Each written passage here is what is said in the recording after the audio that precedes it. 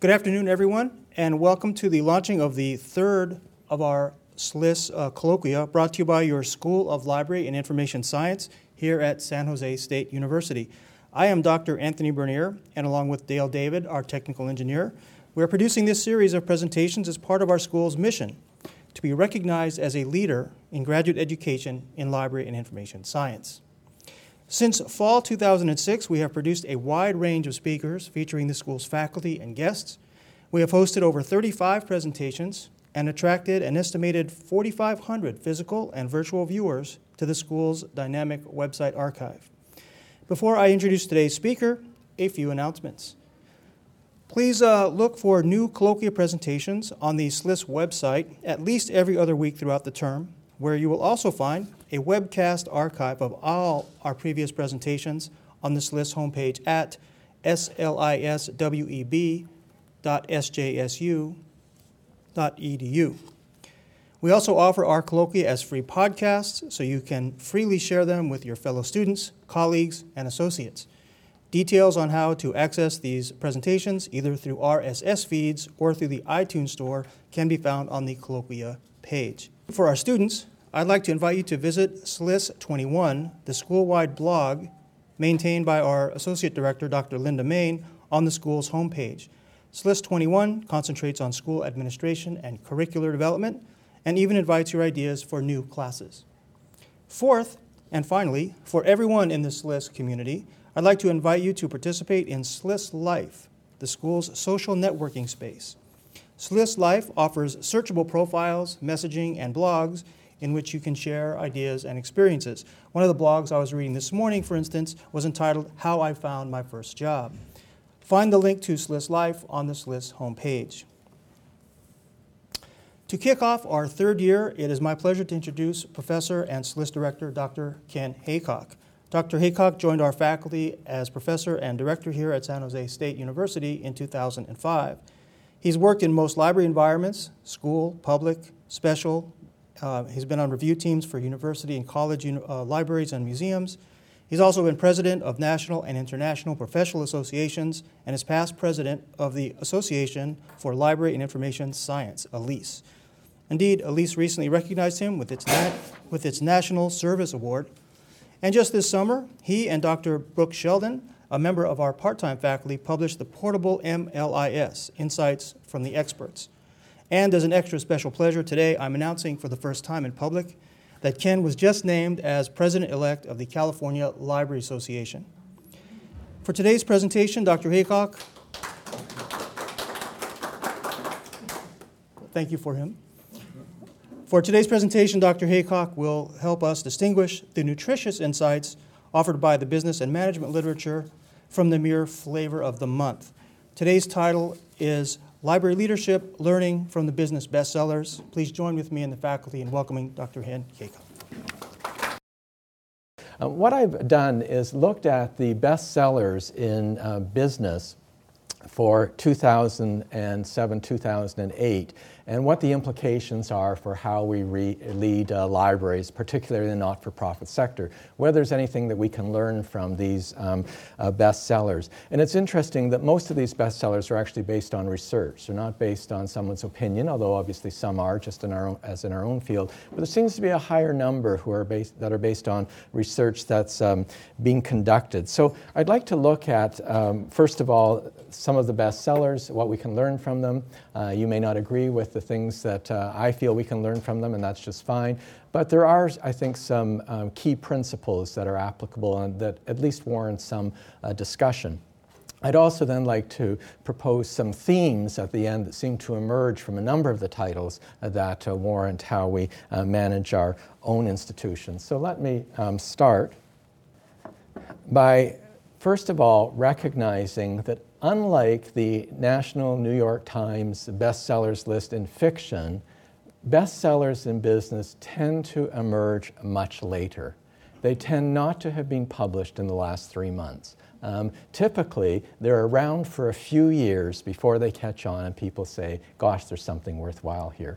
I was first introduced to Now Discover Your Strengths when it was first published in 2001, and it's only now in the last year made it to the bestsellers list and is very popular. And if you don't know it, I highly recommend it to you, because research by the Gallup organization indicates that we as individuals tend to be unable to articulate our strengths.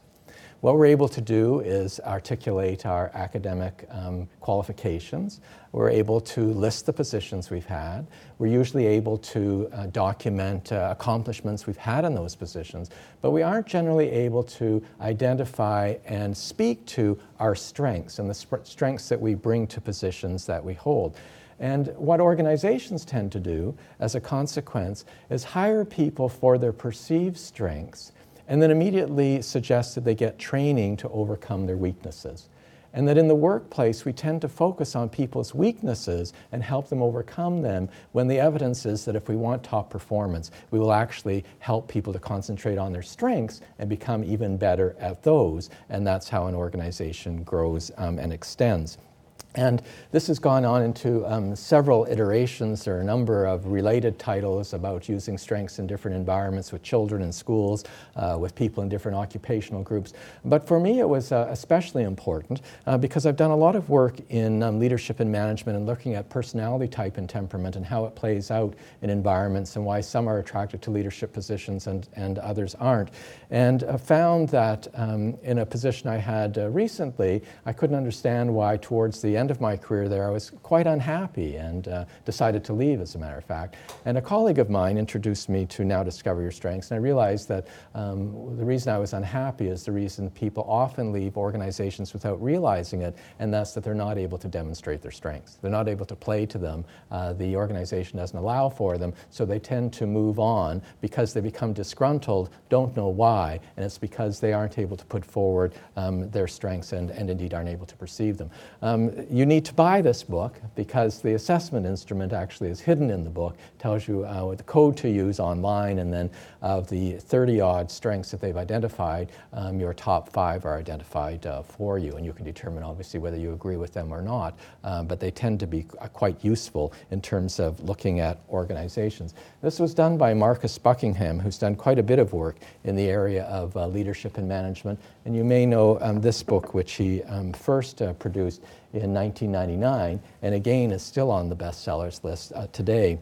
And what Buckingham found, again through his research at the time, through the Gallup organization, was that we don't tend to focus on strengths. And what we need to do is define the results that we want and then hold people accountable for them. And we should be hiring for talent.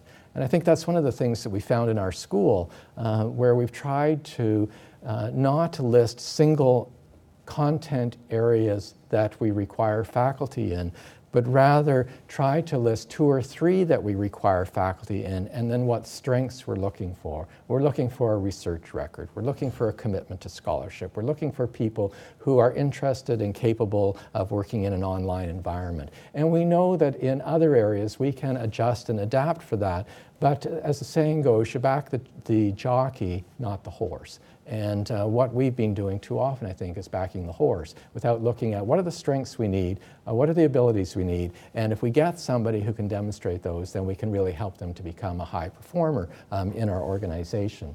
And as a consequence, we also need to make sure that we are developing people who will give us return on our time invested. Again, studies of managers tend to suggest that we spend our time, if you'll excuse the expression, with the bottom feeders. I mean, we've got, if you take a third, or 20, 60, 20, you've got your top performers, you've got the people who are capable but not performing quite the way you want, and you've got the 20 or 30 or 10 or 5, whatever percent at the bottom. And we put all of our time and energy into people we know fundamentally aren't going to change anyway. And what we should be doing is supporting the top performers and finding ways to develop the people in the middle who have the capability, and making sure that we get return on time invested as a consequence. So his work has been really, I think, important in how we look at who we hire and how we treat people when we hire them and what we're looking for in our organizations, and focusing on talent and strengths, and then develop people from those. One of the most important works I think for us, and I'll explain why in a minute, is a book called Good to Great. It's pretty well known. And the model that's proposed is that we really need to understand what superior performance is. And of course, this is where libraries typically fail. We typically do not have key success factors. We typically don't know and cannot articulate what makes a great library from what makes a mediocre library. We can't agree on that. Some people count the level of financial support they get on a per capita, per student basis, as if the input is going to make a difference to the output. Some people count circulation statistics, the number of things that are borrowed, and say this is a really indicator of heavy use. And others people say that's totally irrelevant unless in a community it's making a difference to literacy, or in a university it's making a difference to scholarship or student performance or some other measure. And we don't agree on those. So it's very difficult to determine what indeed is great in our field if we can't agree on those things. Collins was the first to identify 5 levels of leadership. The first level is those people who are just capable individuals. They're capable managers. They know what they're doing. They're able in the positions that they hold. Level 2 leadership are people who are actually capable of being exceptional contributors to teams. They know how to work with others. They can get along in the sandbox. They can move the agenda forward, and so on. The third level is the competent manager. Somebody who has objectives, knows what they're doing, where they should be going, what they're doing, and so on. The fourth level is the effective leader, and that's the person who does have a vision, does have objectives, does have standards, does hold people accountable, and can lead an organization forward. And the fifth level of leadership, the truly exceptional people, the ones who can lead organizations to greatness, have really this paradox of both a powerful will as well as some public humility in terms of bringing an organization to move forward. So it's not focused totally on the individual, but it's focused on the unit or the institution so that the progress survives the individual. What I think is important here is, again, looking at first who and then what, in other words, hiring for talent, not for a particular job slot, and especially in our field, when we don't know what the landscape is going to look like in 5 years. We need people who are capable, adaptable, change agents, flexible, not slotting them into one position that we want someone to do exceptionally well in 2008, but isn't going to exist in 2010. And so we need to really look for talent and strengths. Now, what he suggests is that from the research that he did on over 4,000 companies, is that you define, first of all, what is it that you're passionate about in terms of your mission? What is it that you're passionate about? And then where do you get your resources from? What drives that engine? And then what can you be the absolute best at in your field? And I think in our school, that's one thing that we're looking for, is really, as we broaden our horizons, we're really narrowing to some extent what we're doing and really focusing on our strengths and making sure that we're playing to them and we become very well known in that area. Collins was the one who made the statement that you need to get the right people in the right seats on the right bus heading in the right direction, if you really want to move forward. I think we all ask ourselves from time to time, do we have the right people on the bus? And then secondly, are they really in the right seats in terms of the bus moving forward? He also talks about great organizations having disciplined people, who can focus on what's necessary, who can really get rid of all the extraneous things, disciplined thought, and what he suggests is that we really don't want to hear the brutal facts. We really don't want to hear, the emperor just has no clothes here. We don't want to hear those things, and so it's very difficult to have disciplined thought if we don't develop a culture where we hear alternative viewpoints that are reasoned and based on evidence. And then, of course, taking action and recognizing that you don't have the money to be all things to all people, so what is the area that you're going to focus on? The irony, of course, in our field is that it's the larger institutions, the larger research institutions, the larger urban public libraries that are becoming very good at articulating their mission, their roles, and focusing on being successful and showing impact in those areas. And it's the smaller academic libraries, the smaller public libraries, that seem to feel they need to be all things to all people and therefore don't do anything particularly well. Well, he is quite important because he is the first to articulate that in business, money is obviously a serious input, but money is also a serious output. It's the bottom line that counts. Whereas in the not-for-profit sector, money is only an input. It's not an output. right? The output has to be somewhat different. And here, Collins went on to publish Good to Great and the Social Sectors. He published it himself. And he was one of the first to suggest that really we can take what we learn from business and translate it to the not-for-profit sector if we recognize that instead of profit motive, we're looking at the extent to which we accomplish our mission.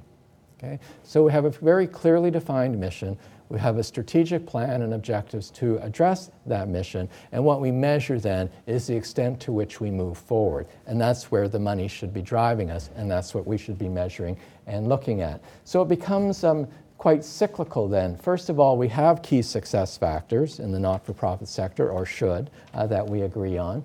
We do track results, we do provide evidence, and he makes the point that in the for-profit sector, the evidence tends to be quantitative, the statistical data, and we certainly can gather that in the not-for-profit sector as well.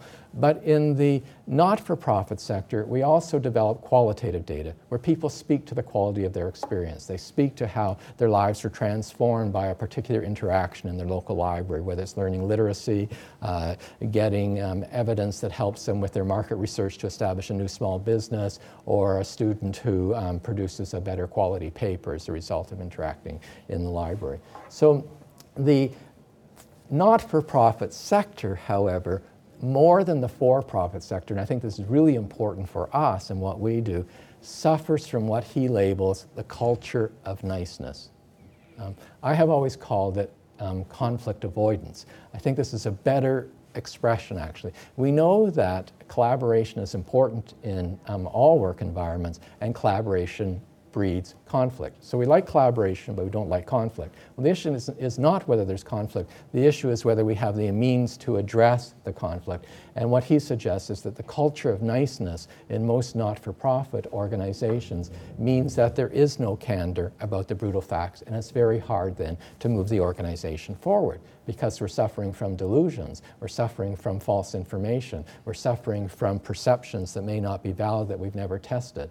And we know from a lot of research that's been done that the evidence is often counterintuitive, but we rely on our intuition and think that that's a valid measure of what we should be doing and where we should be going. So the passion for values and mission can inhibit finding effective metrics for success and progress, because often we hide behind, well, we're not a business, so we're in the service area.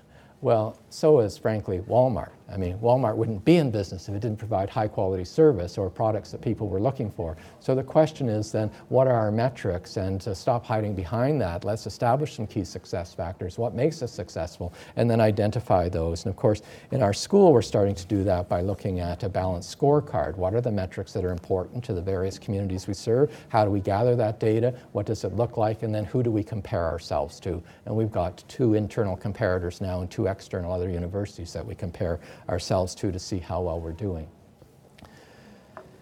John Cotter looks at leading change. This is also only on the bestsellers list in the last 2 years, and it's been out since 1996, and he published some articles before that. But there are a number of models for change. They have a number of components that are consistent across researchers and titles. But essentially, there's got to be some sense of urgency. I mean, what is the urgency for us to change? Why should I change? What's happening that we should be really looking at this? And that could be a financial urgency. It could be a decrease in customers. It could be problems with replacing people. But what is the urgency? And then establishing some kind of guiding coalition that people actually have support groups within the organization who are opinion leaders, and putting them together to develop a vision and strategy about how we can address that particular urgency, communicate it, let people go ahead and take action, generate some short-term wins that you can actually celebrate so people can see that we're making progress. That's what really gets people motivated to move forward. And I think more importantly, in terms of consolidating the gains, is helping to change the culture. And of course, there's a lot of research in business that the most important function for a manager or leader is managing the culture. There's the expression, you promote what you permit. So if you don't deal with issues that are in front of you, you're really saying to people, these are fine. You can go ahead and demonstrate these bad behaviors because I'm unwilling to address them. So the culture becomes very important. And of course, the most productive cultures are ones that are focused on problem solving and continual improvement. Now, there's a lot of attention given to teams, of course. Some people hate them because people hide behind the quote team and don't do the work. And you often get a student who will say, well, I did all the work, nobody else did anything. Well, that's funny. Everybody else in that team said the same thing. So, I mean, there are different perceptions about what's happening here, but there are some tendencies that tend to corrupt teams. And I gave a colloquium last year where we looked at the year before, where we looked at the research on effective teams and what it means, and having some ground rules by which we operate, and making sure that we have the means for dealing with a conflict and we have some consequences. We determine what our agreed upon level of performance is going to be for students. Is all we want to do, we agree, we just want to get through. So we all agree with that at the outset. Or we all agree we're striving for an A here. Makes a big difference, and those things should be discussed before you get right into the whole project and look at standards. And then avoiding accountability and inattention to results. And I think that the question that becomes most difficult for most managers, and if I could use the term instructors here as well, is how do you establish accountability? And how do you build in individual accountability? The focus of teams should be on a group goal, but individual accountability. And that's a whole other presentation on how you do that.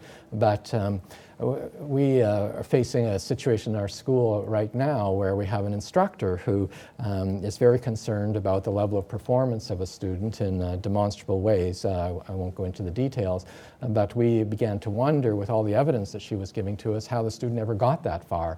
And we went back to see who taught the required core courses, and being who I am, we tracked down the instructors, said, check your register, what were the assignments, what grades did this person get? Well, the information we're getting back is that this was a misuse of teams, that the grades were based on teamwork in many cases, and there was no measure for individual contribution and accountability. So it isn't a question of whether to have teams. Teams are important. The issue is, how do you make sure there's individual accountability and you're doing appropriate assessment individually as well as collectively. This just came out last year, leading a leadership revolution, and what it looks at, of course, is trying to develop leaders throughout the organization. One of the areas that leaders in our field suggest is a serious problem for them is what they call succession planning. And I would suggest that's a misuse of the term, that succession planning really suggests replacement planning. And what we really want to look at is succession management. And succession management in the sense of where do we want to be in 5 years? What kind of people are we going to have to attract in order to get us where we want to go? And then being active and going after those people. Well, part of succession management as well is having a plan internally in the organization. Succession planning comes up as one of the top 3 issues for leaders in our field, and it's often the only area where they say they have no plan. They have no idea what they're going to do. Wishes, lies, and dreams, I guess, is what the approach is that's going to be used here. And what really needs to be undertaken is a systematic plan for developing people within the organization. So if they wish, they might put their names forward to move up the hierarchy, or they may not. They may demonstrate very important leadership behaviors in their current position, but those opportunities are provided to everyone. Again, from last year, one of the bestsellers is on influence and making sure that things can change. And of course, here are the things that inhibit influence. And we've all heard these things. It's not my job. I don't have the ability to do that. They think that if they talk to you long enough that somehow that's influencing when they're giving you the same drill they gave you last week. So why would that influence you to change your behavior in any particular way? And we've got this problem, so let's fix it, and then we can move on to the next problem. Well, if it's a serious problem, it's going to take a whole lot longer than a few weeks or a few months or even a few years to address it. And then again, focus on the people who really need to be influenced. It's like looking at top performers and mid-performers. You don't spend your time on the people who have no following. If you really want to influence change in some kind of efficient manner, you look at the people who have followers, who are opinion leaders, and start to work with them to bring about the changes you're looking at. I only mentioned The Tipping Point. It's still on the bestsellers list. It's actually moved over from the business bestsellers list to the general public popular bestsellers list. But Malcolm Gladwell, I think, is significant in his work in The Tipping Point, a phrase that's entered the popular lexicon now, in identifying really three different types of people who are necessary in order to affect major change and indeed advocate effectively.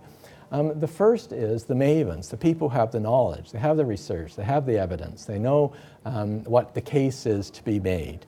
Then there are the connectors, the people who actually can get the doors open, whether it's to a legislator or a president or someone else, and then the people who can make the pitch, the salesperson. Very rarely do you find those three things in the same person, but we tend to think they're in the same person. And just to move a little quickly here, what the Heath brothers taught us was the curse of knowledge. And if you go back in our field, we tend to be the mavens. We have the knowledge, but we don't necessarily have the connections, and we don't necessarily have the ability to put our case in the language of the decision maker. So we have what Chip Heath labels the curse of knowledge. We tend to tell people what we want them to hear, not what they need to know. And usually what we want them to hear is about 3 times longer and much more jargon-laden than what they really need to know. So the question is, how do we actually make something sustainable? How do we make sure that the idea sticks if we're engaging in advocacy or changing behaviors or promoting services in some way that is useful? And we really need to understand what it is we're about, believe in it, care about it, and then make sure that we act. And acting, of course, is a serious part of the whole thing. And this is now one of the top 10 best-selling books of the last 2 years in business. I think you'll find, whether you're in a library, an information agency, working in a corporation, working in one of the high-tech companies, or in a university, these are things that are really important. We always need to be positioning and repositioning ourselves, making sure that people understand that the world today is different from 3 years ago. We need to know what the external changes are on the horizon, what are the things people are talking about, are they going to have implications for us? I think that I won't pass responsibility to anyone else, but people who I speak to regularly in our school, we're always looking at what is the university talking about now, what committee is talking about it, and how could that impact us positively or negatively. And sometimes I think we're not appreciated in the neutral sense of that word. We're not appreciated for bringing attention to issues before decisions are made because we're worried about the possible outcome. We've actually had recent examples of, in spite of documentation and minutes and reports, people saying they never even discussed it after we pointed out the implications and they back away. But we need to make sure that somebody is looking at the external environment, someone is planning for it. I find it most amusing that we all sit around and wait for the budget every year. I've only been through this 3 years, but we all know there's going to be a budget.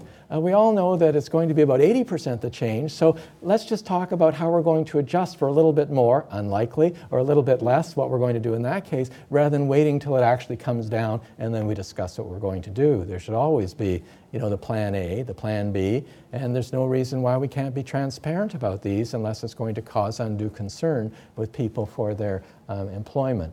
We know that this is a social system as well, and every organization is a unique social culture. Every organization is unique social culture. And as my father used to say, you play the game with the cards you're dealt, or else you go on to a different game. And so you know what the social culture is, you deal with it as best you can in a way that you try to be effective, but if it's not a culture that you can see changing, or not a culture that is consistent with your values and beliefs and approaches, then you're causing yourself a lot of health issues by staying in that environment. We also know that we need to really start to understand people and making sure that we bring really high-powered people to the table and start to work in ways where we're putting our issues on the table in a respectful way, and the cliche of being hard on the idea, soft on the person, and understanding that we have differences of opinion.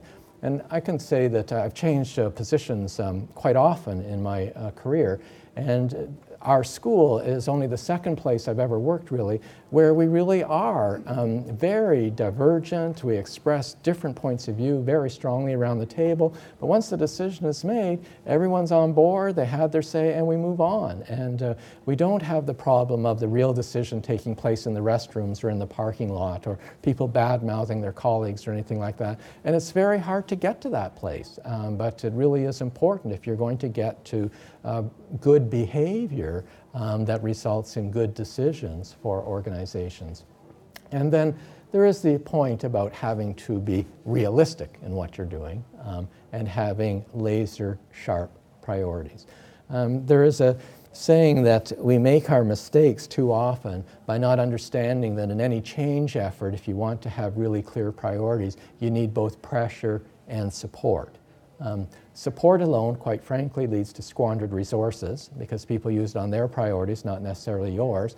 Pressure alone leads to alienation because there are no resources to do the job. So it's a question of what is the combination of both pressure and support. And of course, in many cases, what an administrator or leader thinks is support is perceived as pressure. Right? We have a very good example, and fortunately the person's in the room, but I'll draw the example. We have a very good example in our school where one of our laser-sharp priorities is improving the research productivity of our school. I mean, that's something we've identified. We're very clear about it. So we took money that we were spending on travel and conference attendance and so on, and we put it into a grant writer.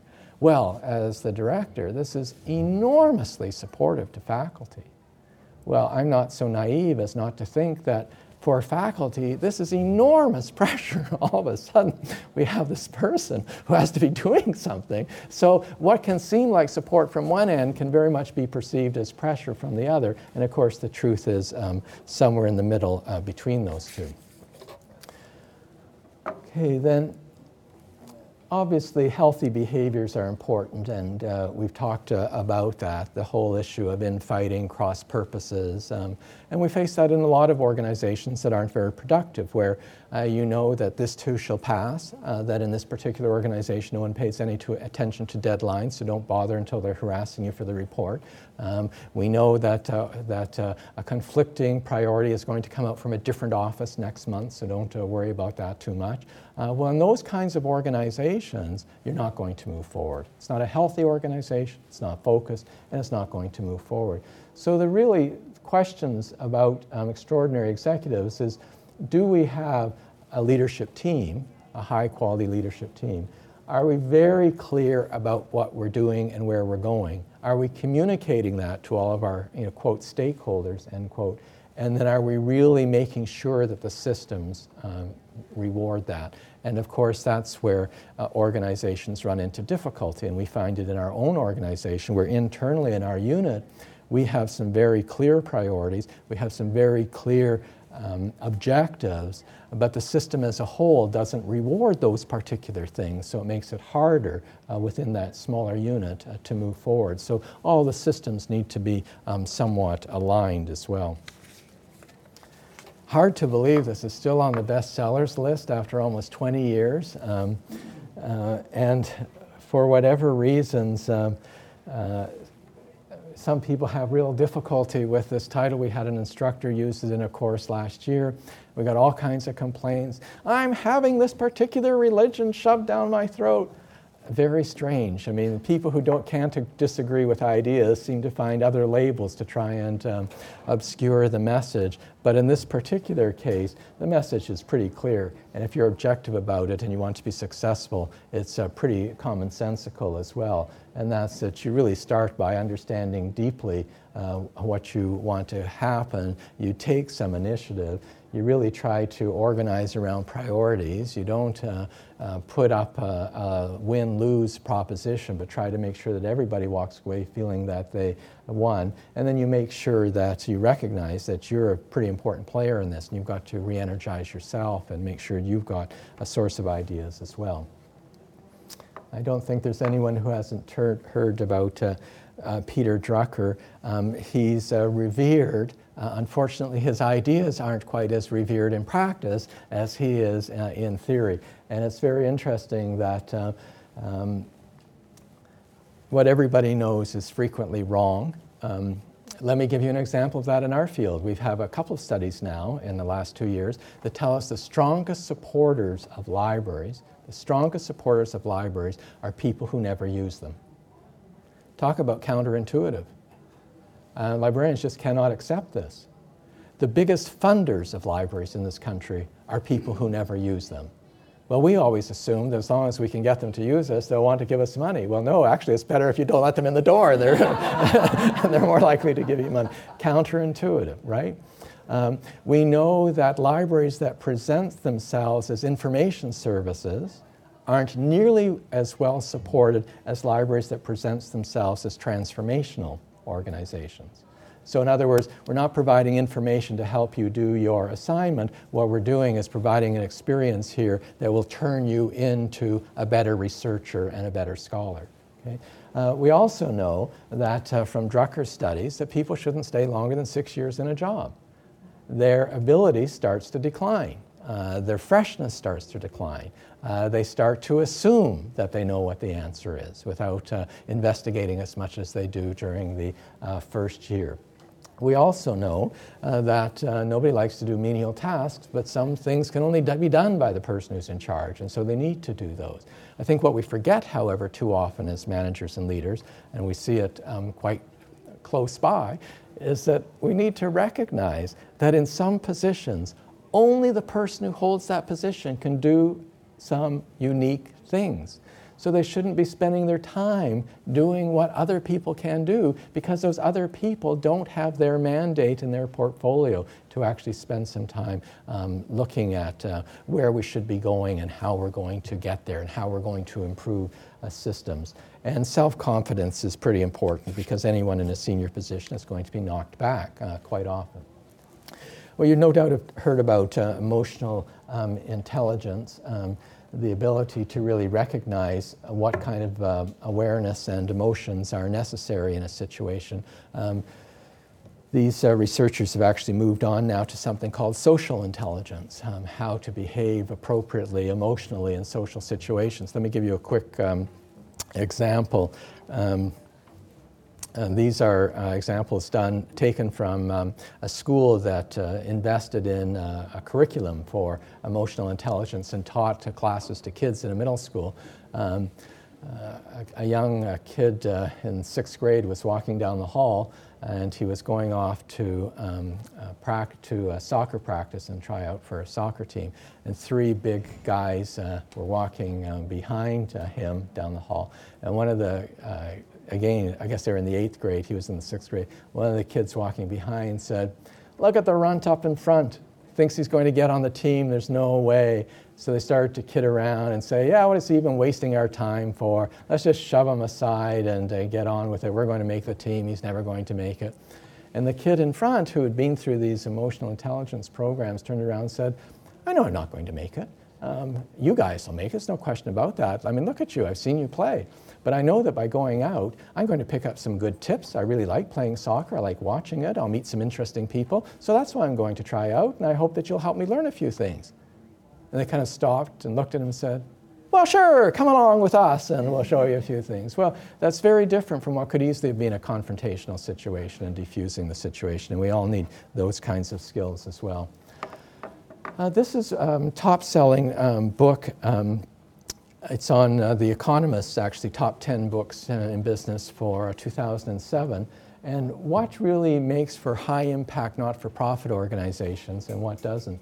And really, in our field, I'd say the lesson that we can learn from this is, first of all, the importance of partnerships and creating partnerships with other organizations and treating advocacy seriously.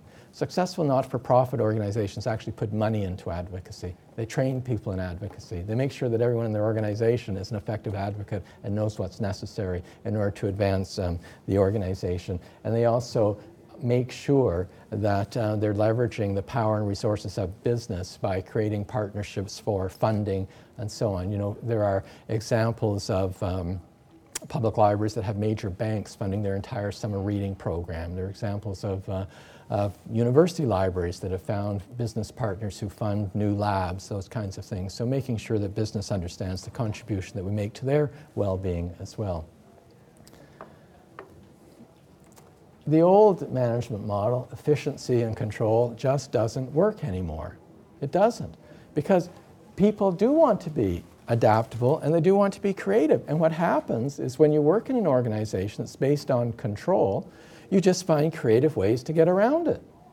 And you think, well, you know, let them suffer from the delusion that they're controlling us, when really we're doing what we wanted to do. We'd rather be upfront and open about the whole thing and honest and work together. But if that's not the way we're going to operate, then we'll just find ways of getting around the system. And frankly, it's the part of my job that I just love. I mean, it's the most exciting part, is figuring out how can we beat the system. This makes no sense whatsoever. We've talked to them directly. They don't agree with us, so it becomes a bit of a game.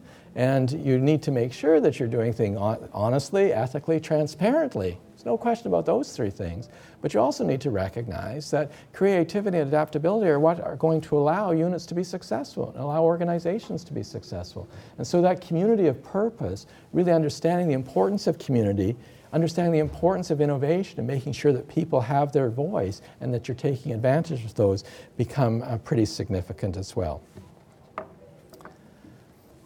I think that for us, in our field, one of the great challenges we have is the whole business of synthesizing information. Typically, when somebody's made an information request, our role has to be to find the 29 best sources and give them all to someone. Well, people who work in corporations as information specialists and librarians haven't operated that way for some time. They know that what somebody wants is a 4-page synthesis of the very best research and evidence so I can make decisions based on it. That's what I'm paying you for. You read the 29 studies, synthesize it and give it to me and let me move forward. And that's what's being asked for a lot more by librarians and other information specialists. It's not the old hunt it down and work at it, but really I'll read it, I'll synthesize it, and provide you with some information that will be useful and save your time. We had an interesting experience in our school. We had a position called a research librarian, and we thought it would be very useful for our school. We'd actually make decisions based on evidence. We'd actually have somebody who'd have the time to find the evidence. So if a great idea popped into a faculty member's mind, rather than just debating it and sharing ignorance, we would actually send somebody off to research it and tell us what happened elsewhere, what best practices were, and how we might move forward. We thought we would be inundated with applications. It was very hard to find someone who understood what a research librarian could be and would be in our case, and wasn't just going to provide us with things to read and really take a lot more time than would have been the case without that particular position.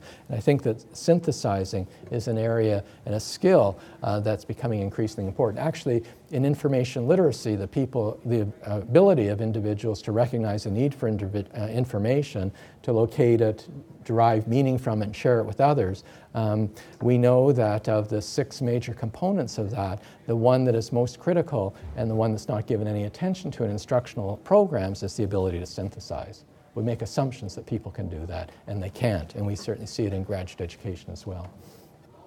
Trust is obviously very important, and these are the behaviors of trust-inspiring leaders. That there really is some focus on results, there's some accountability, there is some transparency, and there's also commitments that are made and commitments that are kept.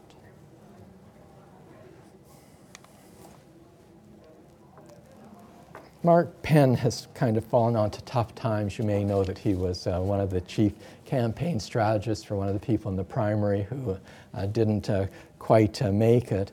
But I think it's useful because he really introduces the notion that we have a fragmented market now. There's no market for library users. There are several markets. I mean, a senior citizen who wants a good book to read has very different needs from a hormonally imbalanced 14-year-old who wants a good book to read. You know, they just aren't the same market.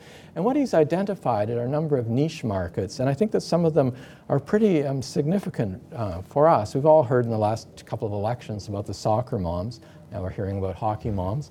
But it's another story. Anyway, we know that there are actually niches that I think we would be foolish to ignore. He identifies one group called the high school moguls.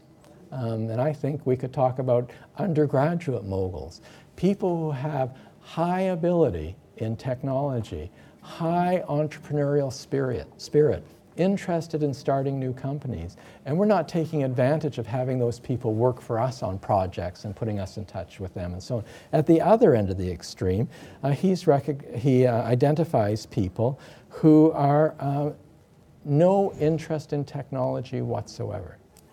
They don't have email, they don't know how to surf the web, and they're in apparently growing numbers. One of them, I believe, is actually running for office right now. I mean, there are a lot of these people who are in these niches, and I think we would ignore them at our peril.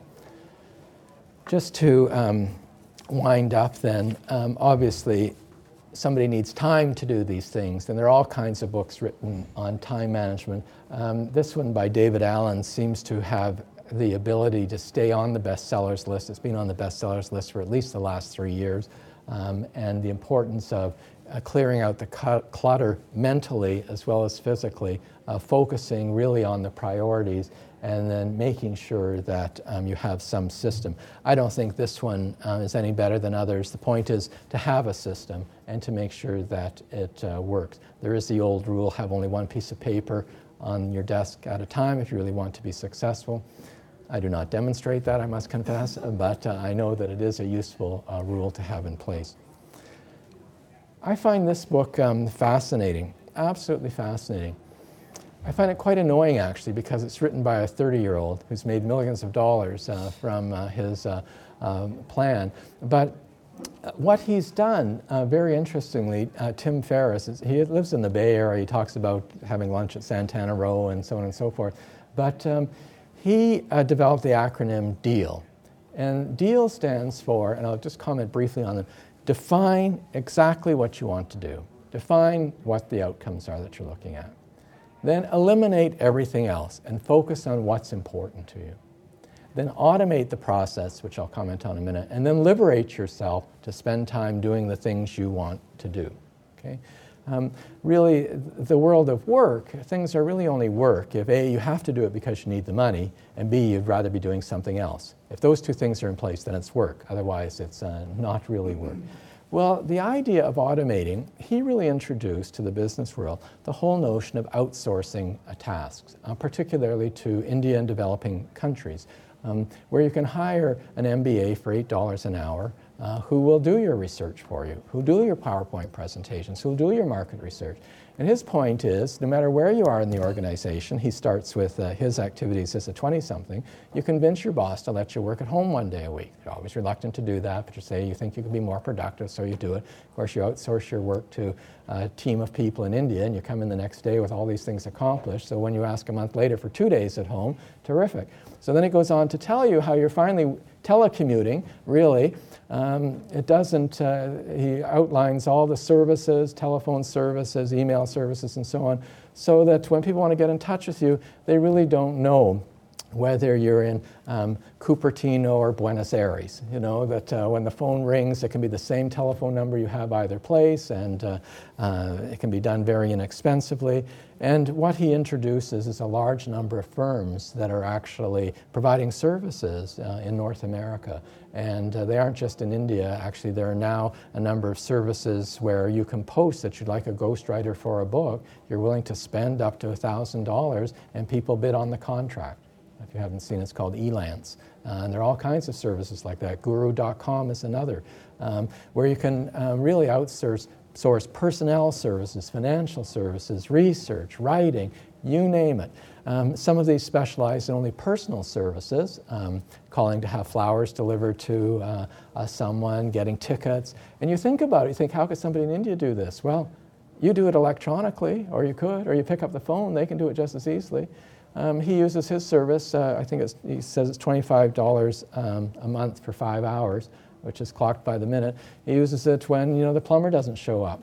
And he tells his personal assistant in India to get on the phone and harass them until they get here. So they call every half hour, say, "Where are you? I'm waiting for you, I'm waiting for you."